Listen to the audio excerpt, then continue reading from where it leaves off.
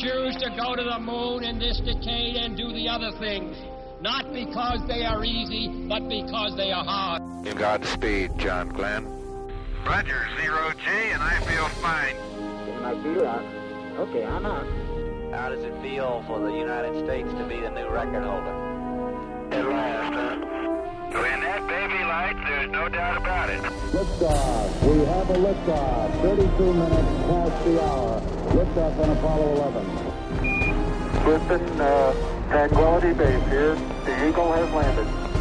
That's one small step for man, one giant leap for mankind.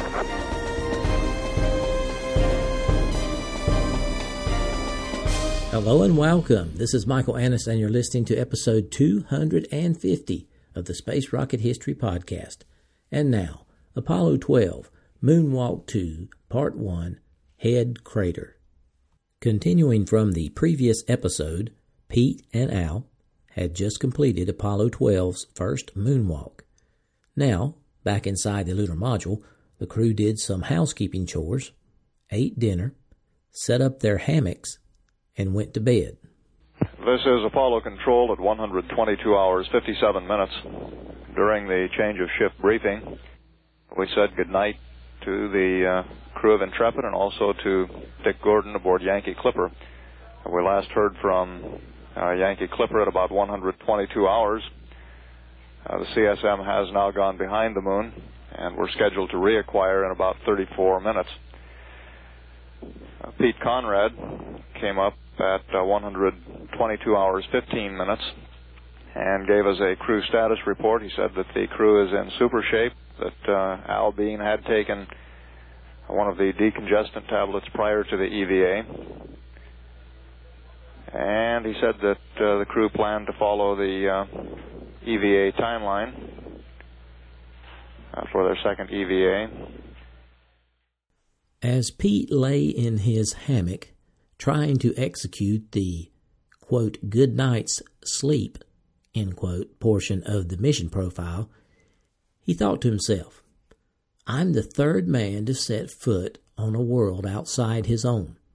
I haven't even been here 12 hours, and I'm sure I won't get back anytime soon, and they expect me just to go to sleep? To make it more difficult, Pete and Al were sleeping in their moon suits. They had been very concerned that they would break a zipper or rip a seam if they took them off and put them back on for EVA number 2. If they did damage either of their suits, the second moonwalk would have been canceled, and nobody wanted that. So the astronauts just took off their helmets, boots, and gloves and laid down in their suits. It was as uncomfortable as sleeping in football pads.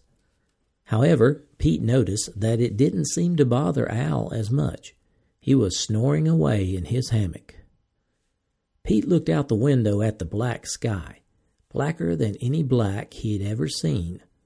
The stars weren't brilliant. He could hardly make them out at all in the harsh white light bouncing off the sand. It was all so cold, really, and as silent could be. Here was Pete Conrad at the top, the very pinnacle of the NASA Dream Ride, with half of the Earth's population 250,000 miles away, probably looking up at the night sky right now, wondering what he and Al were doing, perhaps wishing they were there now. It should have provided comfort, company, but it didn't. Pete suddenly found himself lonely, unsettled, no one to talk to, nothing to do till the boys down in Houston gave them their wake-up call in 6 hours.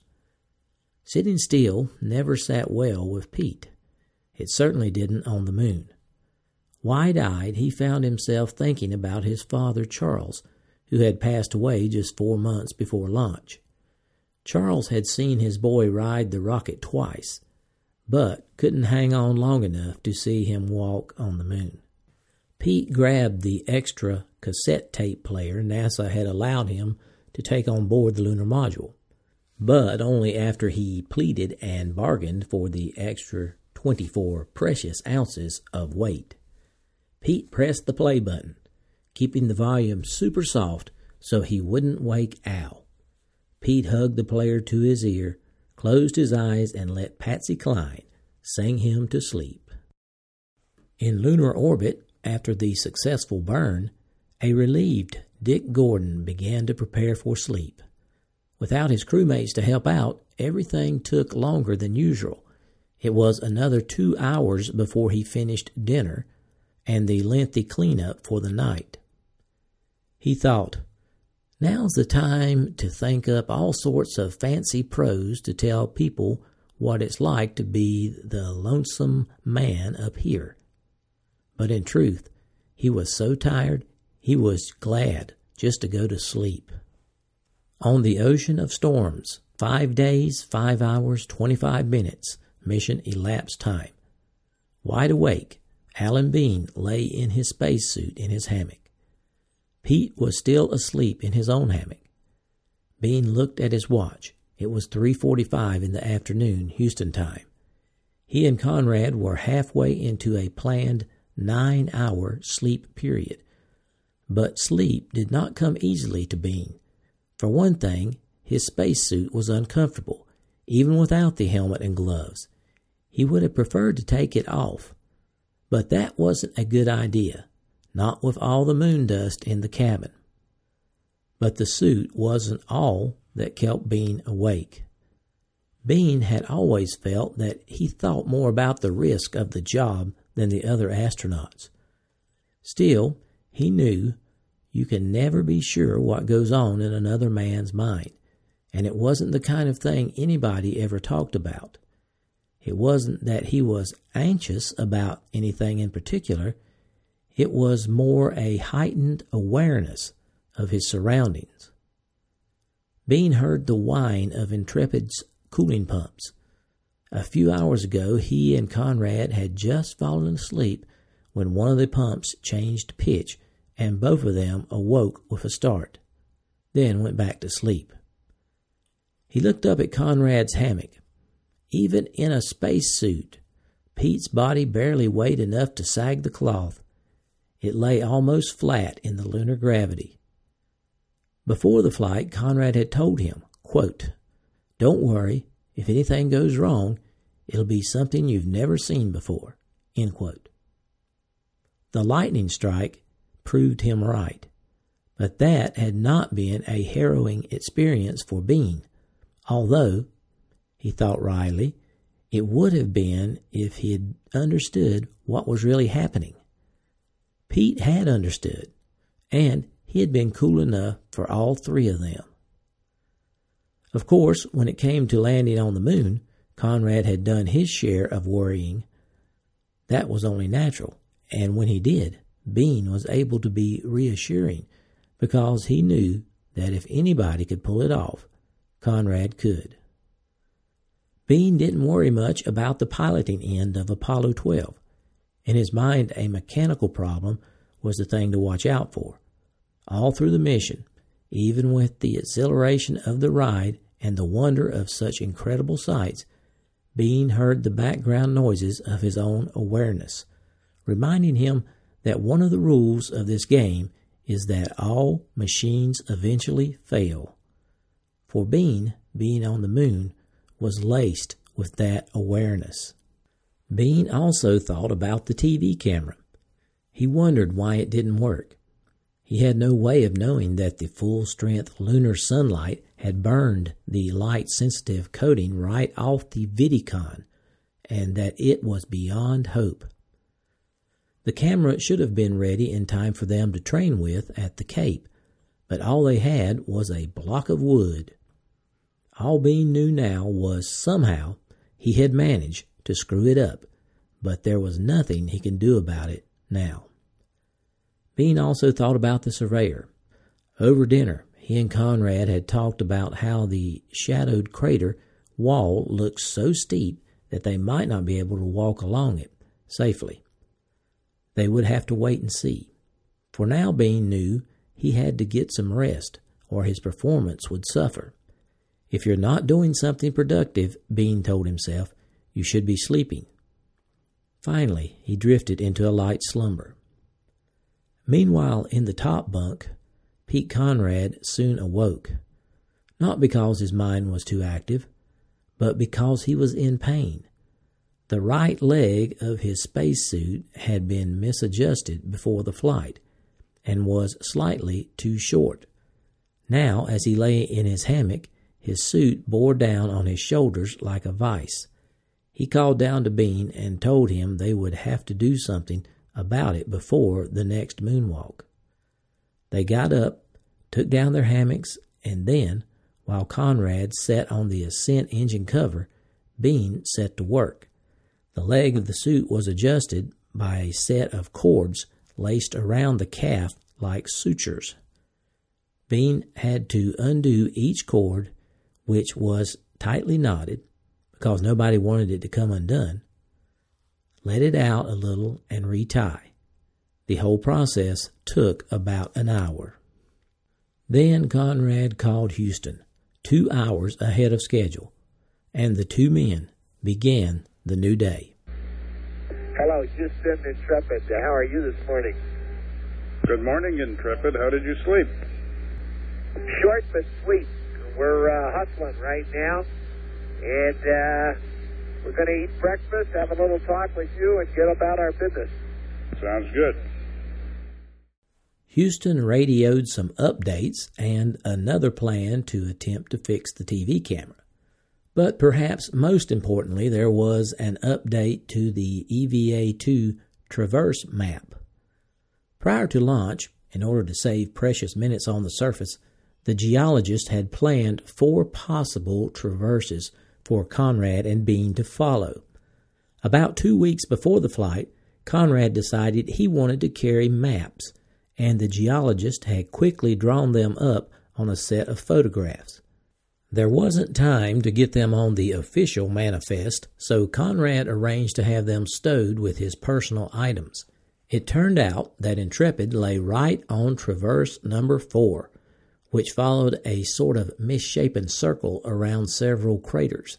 The geologist had explained before the mission that the moon's craters were like natural drill holes, that the ferocious energy of meteorite impacts had blasted chunks of rock from the crust and scattered them across the moon.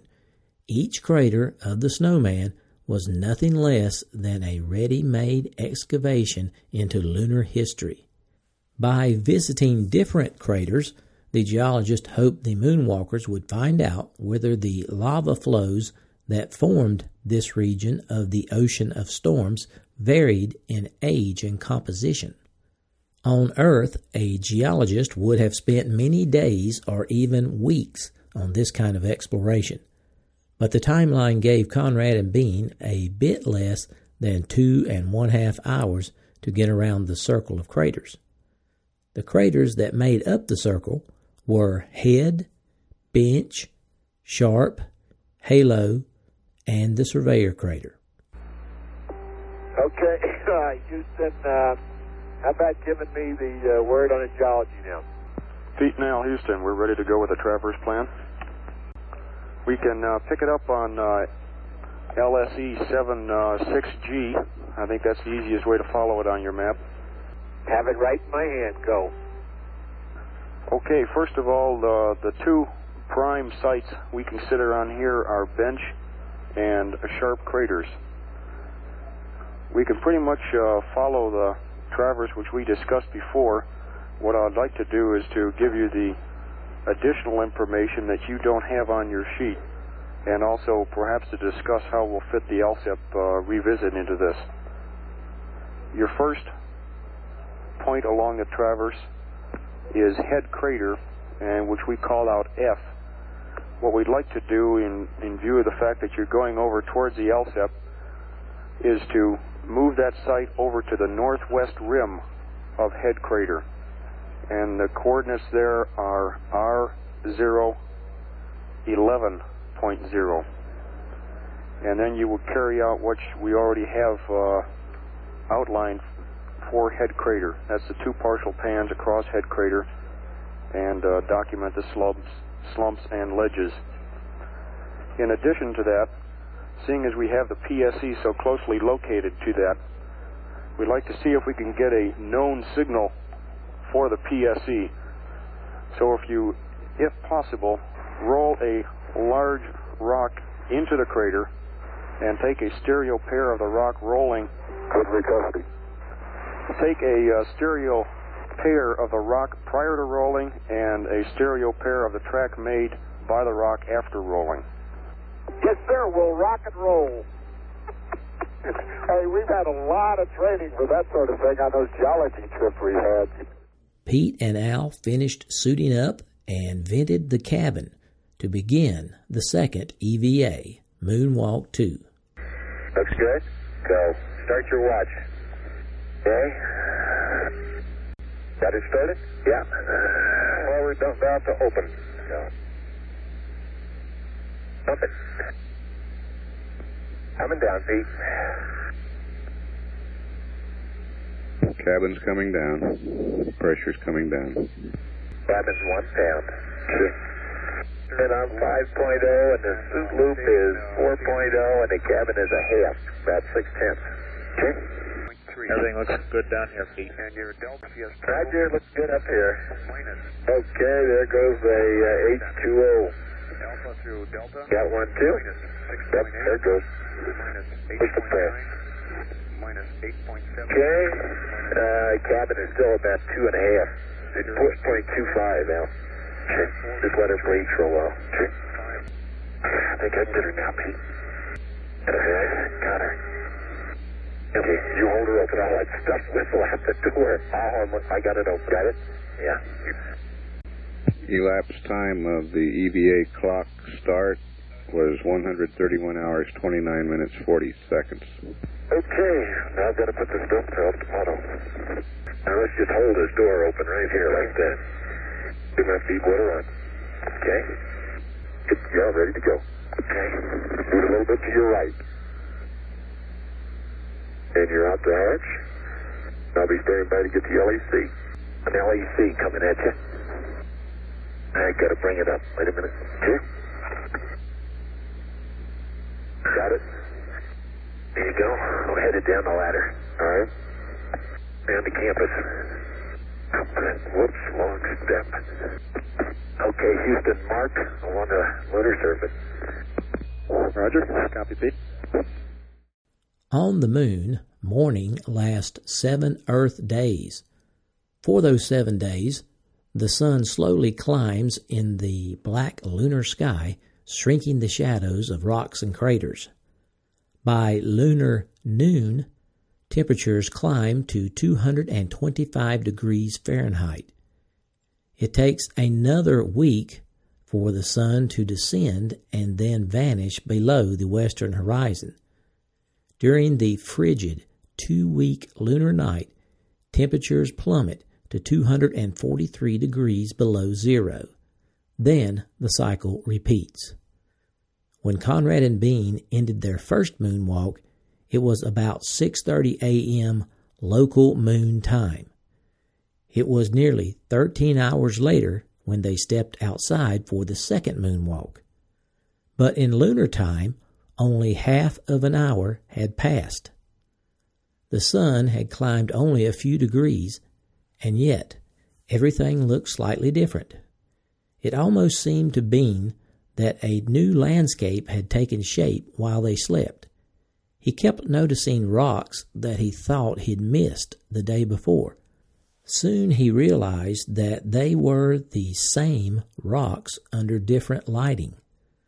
The colors of the surface, the spectrum of grays and tans and browns that changed as he looked in different directions, seemed a little more vivid now. Okay, Houston. I'm looking at the contrast chart in the shadow, and I mentioned at 3 feet I could see all 6. If I back up maybe to 10 feet, as long as I stand here a moment and tap my eyes, I can see all 6 also. Now the thing that seems to have the biggest effect on it is how low the sun is. The sun is high now, and so I don't have to squint my eyes, particularly looking in that direction. yesterday looking into the same crater, even though it wouldn't be any darker in there because the sun was there. I would never be able to do that. Right now I can see all 6 marks, and I've taken the photographs. Visibility here is on Earth, really. You adapt just as well, and the only major difference I've noticed is the fact that when you're out here on this area, if you look cross-sun, the moon appears one color. If you look down sun, it's another. If you look up sun, it's another. But looking into shadows or anything else like that, pretty much the same as on Earth. 2347. Copy that, Al. But the real change was in the Surveyor crater. No longer did its walls seem steep and forbidding. It had been transformed into a gentle bowl. Getting to the probe looked to be easy now. Hey, look at that Surveyor, Al. That's not anywhere near as bad a slope. Oh, different shape. Hey, Houston, that Surveyor looks a lot better today. As they prepared for their traverse, Conrad and Bean knew their skills as lunar field geologists would really be tested now. For years, and especially in the last few months, they had been schooled in mineral identification, the characteristics of impact craters, and the proper techniques for collecting samples. They had honed their skills on lava flows in Hawaii and the desert of West Texas. When they left Earth, they did so not only as pilots, but as surrogates for the geologist who would have given just about anything to be in their place on the moon. In preparation for all they were trying to accomplish, Conrad and Bean assembled a small assortment of gear: rock hammers, sample bags, core tubes, shovels, tongs, and maps, and loaded them upon their portable tool carrier. Then they set off on a journey across the craters. The first stop was the rim of the 360-foot head crater that was about 100 yards west of the lunar module. When they reached the northwest corner of the crater, they placed a gnomon there and took pictures. A gnomon is a gimbaled stadia rod mounted on a tripod so that the rod is free to point vertically. When deployed on the lunar surface, the shadow cast by the staff indicated sun angle and therefore direction. The rod length and the painted scale provided a reference for estimating the sizes of nearby objects. Shades of gray on the rod ranged in reflectivity from 5 to 35%, and a color scale enabled more accurate determination of rock and soil colors by comparison. Okay, I got a rock over here. Okay, well, what are we supposed to get here? We probably ought to come over here to the other side that looks the best and do a little trench and compare some of the soil profiles. Okay, they wanted it, what? I've got an area right over here that looks like a good area to work in. Okay, little white spatter type spaters. They look like they're very fresh impact, like that little one right there. Yeah, that's a good idea. Let me go over here. There's 3 in a row, and let's work this area a little bit, which is the corner of head crater they wanted us to work. Okay, and we can work right here and up to the top of it. What corner is this? We're in the northwest corner. Okay, right, as I indicated on the map. Okay. Okay, now I don't want to get any dirt in this thing. That's pretty interesting. Okay, a little secondary impact crater, huh? Okay, you want me to step down on here? No, I'll get the cross sun. Right? No, so well, you also got to be careful with this tool carrier, Houston. Did you want to put the Gnomon MP? Oh, yeah. Let me have my tool. Okay. Wait one. Here's your grabber. Roger, Al, we copy that comment. And on the northwest rim, we're looking for 2 partial pans. Okay, that's all right. We'll get them. Shortly after placing the gnomon, the astronauts made a discovery. Bean looked at the places where Conrad's boots had dug into the gray soil and saw that they had uncovered a lighter gray just underneath the surface. Pete and Al could not hear the excited shouts of the geologist in the back room down the hall from Mission Control, but they knew they had found something significant. Before the mission, the geologist had told Conrad and Bean to look for evidence of a light-colored streak that was visible on the unmanned orbiter pictures, material that had probably been ejected from the impact that formed the huge Copernicus crater 230 miles to the north. Now, it appeared they had found some. Hey, that's interesting. Look where you kicked. Got some lighter material there. Oh, I sure did, didn't I? Yeah, that's interesting. That's the first time we've seen that. Now, in fact, you know what it looks like here? It looks like it may be this darker material. Well, I don't know. I'll have to photograph that, too. Let me get this. Yeah, Houston, kind of interesting here. Pete walked across one edge of the rim here. We're about, 50 feet inside the upper rim, and he happened to scrape an area there with his foot into much lighter colored soil, like cement. Al, let me photograph this thing and let's trench this whole area. Okay. I've got the gnomon in right here over my footsteps in the light soil versus the dark. And we can trench there. Okay, I just put it into 3D. And let me get a picture for you, dude. I'm getting a stereo pair of this thing. Okay? Got a trench right there, huh? Yeah, let me get the shovel. That's going to make an interesting shot. What can I give you, Pete? Well, Pete digs up. Sure enough, right underneath the surface, you'll find some much lighter gray oil. I don't exactly know why at this point. And you can look around now and see several places where we've walked. The same things occurred. We never have seen this at all. Well, that's going to make a good picture, Pete. Never seen this at all on the area we were before. Hey, that looks nice. Roger, Al, we copy that. Do you think it could be the sun angle? No, not at all. This is definitely a change to a light gray. As you go down, and the deeper Pete goes, he's down about 4 inches now. It still remains this light gray.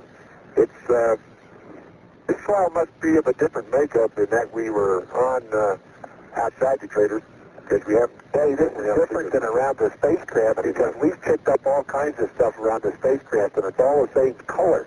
Top and bottom. This is quite hard to do. But this soil looks like it. I tell you what we should do here, Pete. Dig as deep as you can, then give me a sample of right out of the bottom, because this will be something new.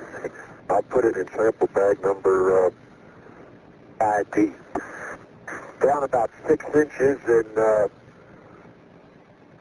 just light gray down there. Now, in the bag, you'll find some darker gray material that fell in off the side. There you go. Okay, as you move off, Pete, every once in a while I can see some white, but most of the time, not. You kicked over a rock that had a white bottom and quite a bit different than the top. Right behind you. You might want to take a picture of that.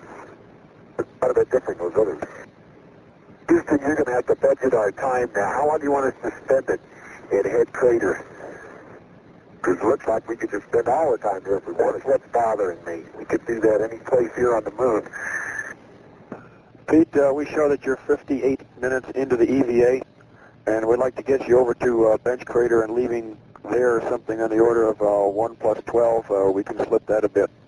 So we suggest you finish up where you are, what you're doing there at Head, and move on. Okay, now where's the map? I got the map right here, Pete. Let you take a look at this. By the way, this is the smartest idea we came up with, Houston. This map just works great out here. Okay, let me take a picture of this rock.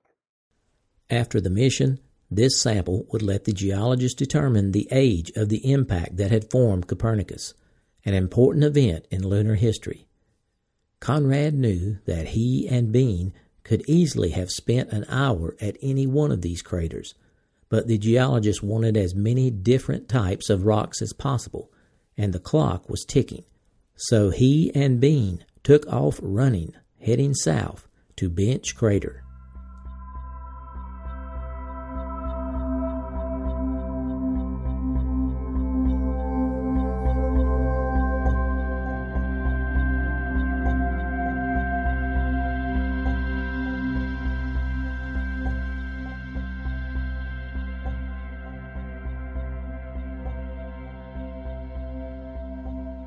Salutations from the foothills of North Carolina. This is Michael Annis, your host, and I wanted to say thanks for listening to episode number 250 of the Space Rocket History Podcast, entitled Apollo 12, Moonwalk 2, Part 1, Head Crater.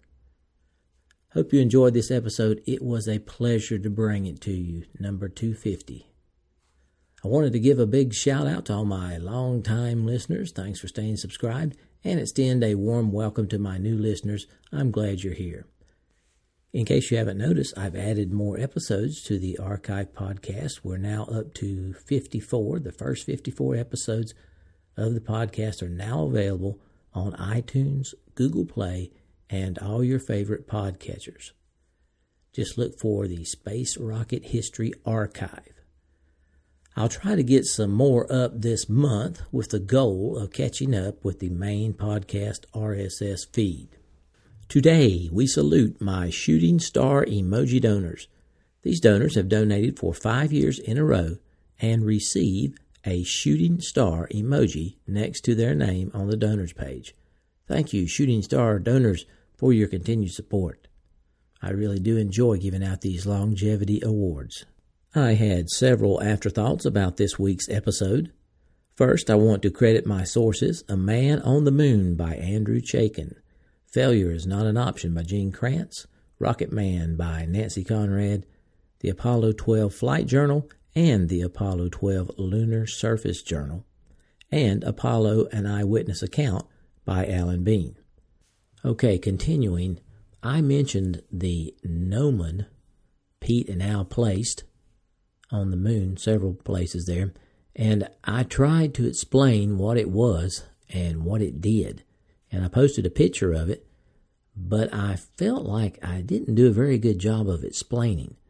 So if you want to learn more about the gnomon, do a Google or Bing search for Apollo gnomon, and it's spelled kind of funny. Gnomon is spelled Gnomon. That is Gnomon. So it's not, the G is silent, so that's a little tricky. Now, I also mentioned several times the LEC, and in case you were wondering what that was, it was the Lunar Equipment Conveyor. And the astronauts used it to move items from the surface to the lunar module and vice versa, and it was kind of like a pulley system. Now, how about that geological find they made this episode? Lighter colored soil beneath the surface. It seems like no big deal at first, but then that was one of the things that the geologists were looking for. That's one of the things they trained the astronauts to look for. It was a very interesting find for them, and Al Bean saw it first, so I guess he deserves the most credit. That sample that they brought back of it helped the geologists determine the age of the impact that formed Copernicus, which was significant in lunar history. So that we're going to score 1 up for Apollo 12 on science. At least 1 up, okay? All right. Next week, we will continue with Apollo 12's second moonwalk. Okay, I have posted some pictures and the audio for this episode on my homepage, spacerockethistory.com. Hope you check that out. I was pleased to receive several new donations to support the podcast over the past week. Rosemary W. donated at the Orion level. Chris N. donated at the Apollo level and earned his satellite emoji. Hans W. from Austria donated at the Apollo level. Roy B. from the UK donated at the Mercury level and earned his moon emoji. Brendan C. donated at the Mercury level. David W. pledged on Patreon at the Mercury level and earned his moon emoji. Michael W. from the UK donated at the Vostok level. David H. from Oxfordshire in the UK pledged on Patreon at the Vostok level. And Paul N. pledged on Patreon at the Vostok level. Our Patreon donors have now reached 167, with a goal of reaching 218 by the end of the year, and our overall donors for 2018 have reached 235, with a goal of reaching 418. For those of you who are enjoying the content provided here and have not donated yet in 2018, please consider supporting the podcast if you're financially able. Keep in mind, Space Rocket History is entirely listener-funded. I depend upon your financial support to keep the podcast going. To support the podcast, go to the homepage at spacerockethistory.com, click on the orange Donate button or the Patreon link. All donors are rewarded with their name on the donors page at the level they choose to donate. For those of you who have already donated for 2018, I certainly appreciate it. I have an item to give away this week. It is the official Space Rocket History logo vinyl refrigerator magnet. It has a picture of the official SRH logo with the rockets. To select the winner, Mrs. SRH gave every 2018 donor a number. Then she put it in Google's random number generator and got the number for Wayne and Naomi Holmes. Wayne and Naomi, if you would, email me, Mike at spacerockethistory.com, and tell me your address. All right, now for some fun. I am delighted to report the podcast has completed over 5 years in service and that we have posted 250 episodes. Now, that is a hectic pace. Producing about one episode per week for 5 years is pretty demanding. And also, I'd like to announce that we have had over 2 million downloads, over 1,400 Facebook likes, and over 1,000 Twitter followers. One of the early goals for the podcast, which was completing Apollo 11, was accomplished this year. And we actually created a new separate podcast called Space Rocket History Archive to cover episodes that no longer fit on the main podcast RSS feed. The Archive podcast has grown very quickly, and it looks like I may have to buy some more server bandwidth for it very soon to keep up with the amount of downloads demanded, which unfortunately means it's going to cost twice the price, but it's a good thing to grow. We added a podcast store this past year, and that can be found on the homepage under the Store tab. And finally, we added the Space Souvenir Weekly Giveaways. So that was quite a bit of accomplishments over the past 50 episodes. The podcast has now been heard in 200 countries. About half of the listeners are from the U.S. and half international.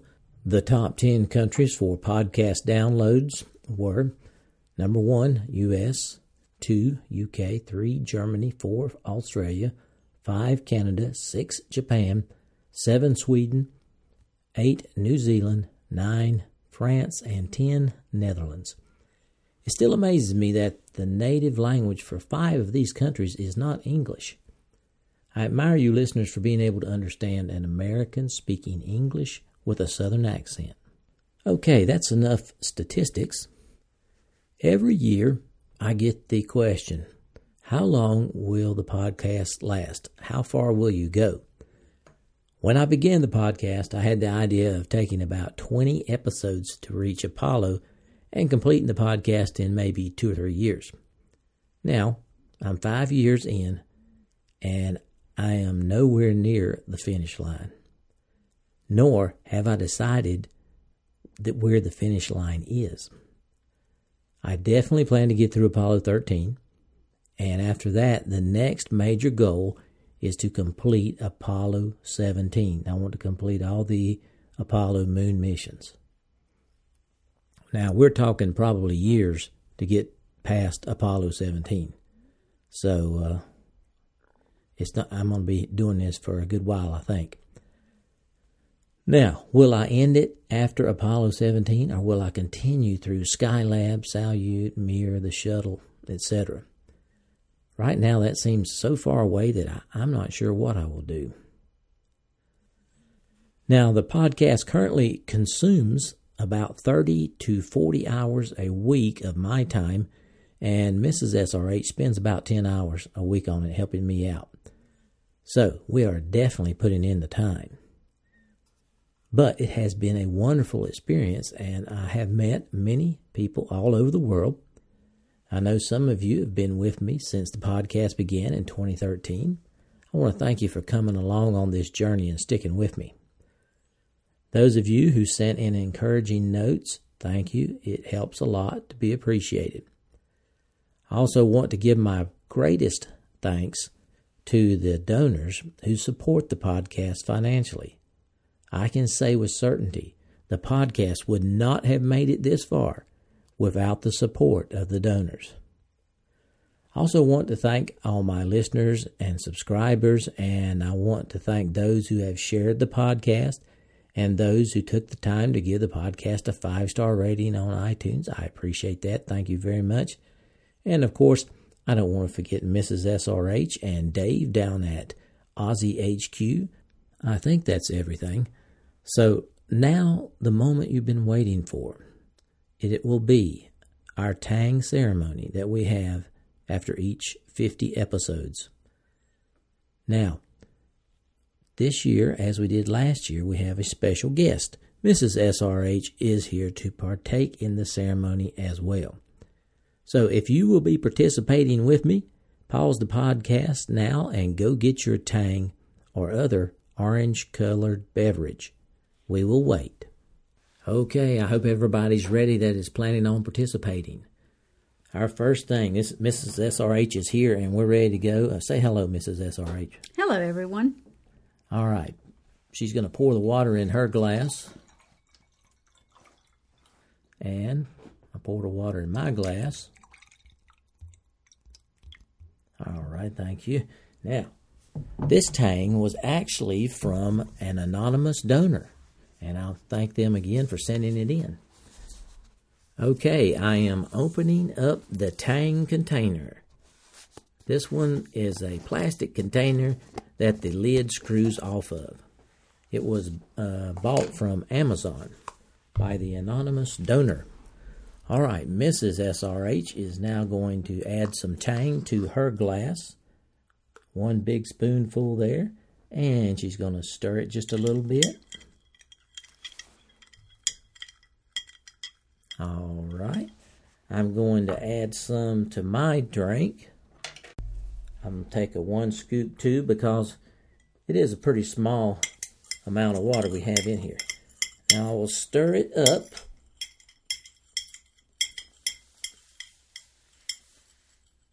Most all of the powder is dissolved now. It tastes much better when you don't have powder in it. Okay, we will now make our toast to 250 episodes.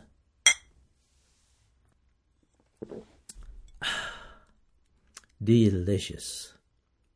Thank you for participating in the every 50 episode Tang ceremony. Thank you, Mrs. SRH, for all your help in putting out the podcast. It was my pleasure. Okay, this concludes the Tang ceremony. And to wind things out, I wanted to let you know that I was pleased to see the podcast received 6 new 5-star ratings on iTunes over the past week. And I want to sincerely thank those 6 anonymous people who gave the podcast the all-important 5-star rating. Also, if you're enjoying the Archive podcast, I would appreciate it if you could go ahead and give it a 5-star rating as well. And I want to thank Univex and OC Flyboy for taking the time to write a nice review and giving the Archive podcast a 5-star rating. I appreciate it. Okay, that is it for episode 250. Next week, we will begin the long march to 300 episodes. I will do my best to have episode 251 posted by next Thursday. So long for now.